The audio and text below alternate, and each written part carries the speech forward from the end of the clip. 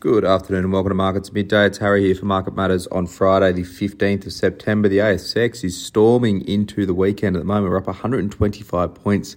It's plus 1.73% to 73.11. We're pretty much on the day's highs. It seems every half an hour or so we get another tick higher. All of this has been led by the materials sector. It's up 3%. Real estate's up 2.05% as well. The weakest sectors, healthcare, that's still up 0.63%. And utilities are up 0.71%. We obviously had a really strong rally in the US market overnight. We've had really bullish moves on commodities. Iron ore is trading at $121 a tonne. US, which is very surprising, that's up about 20% off its recent lows. We've had uranium we spoke about in the AM report. We've had copper, we've had oil. All these commodity markets are rallying on the hope that this China stimulus that's expected to come through really supports that market. Hence, leading into the Australian market, that's where we're very much positioned, a very heavy weight on resources and commodity exposures broadly. This is also probably on the back of local unemployment data, which we had this week.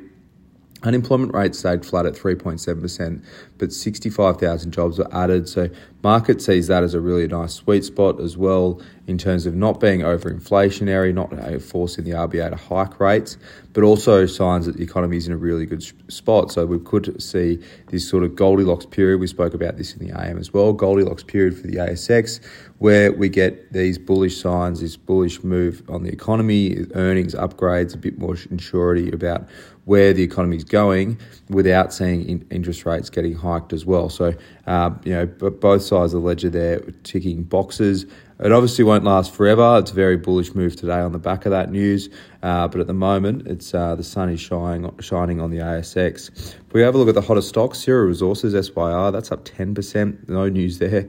Centuria Capital, CNI, that's up 6.68%. Also no news. Core Lithium, CXO, is up 5.26%. Interesting moves coming out of lithium this week. There's been a lot of M&A activity coming out and about. Liontown is probably the biggest one, but other little names around the world as well getting picked off or bid for. So that's really supporting lithium companies despite the lithium price being under a bit of pressure. The weaker stocks, Imugene, IMU is down 1.64%, Block SQ2 is down 1.15%, and Megaport MP1 down 0.9%. If you have a look at just the composition of ups versus downs, there's only about 15 stocks on the ASX 200 that are currently trading down. The rest are all trading flat or higher. That's very broad-based rally for the ASX at the moment. If we have a look at Metcash first, MTS, it's actually flat at the moment. They're out with their AGM today. They said demand and sales for FY24 remain robust, but there are some signs that the cost of living impact has changed some customer behaviour. They've seen food sales ex-tobacco up 6% year to date.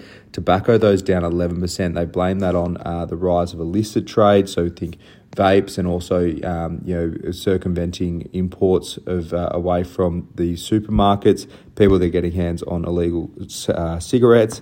If we have a look at hardware, those sales have been up 3.2% and liquor's up 1.7%.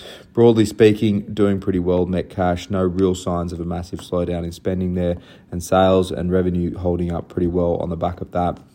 Also, quickly, just on telcos, there's a report out today, just on the back of some data regarding sales and flow of trade in terms of the broadband services offered. Telstra and TPG are losing market share there.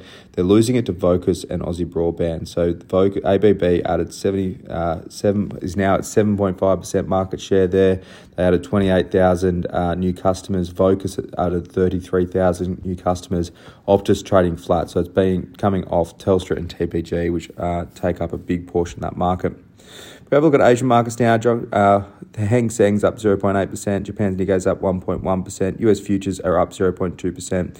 US tonight, US trade data will be out tonight, but not a huge read on that one. But for now, that's all for Markets at Midday for your Friday. I hope you enjoy the rest of your afternoon and your weekend, and as always, look out for the Market Matters reports.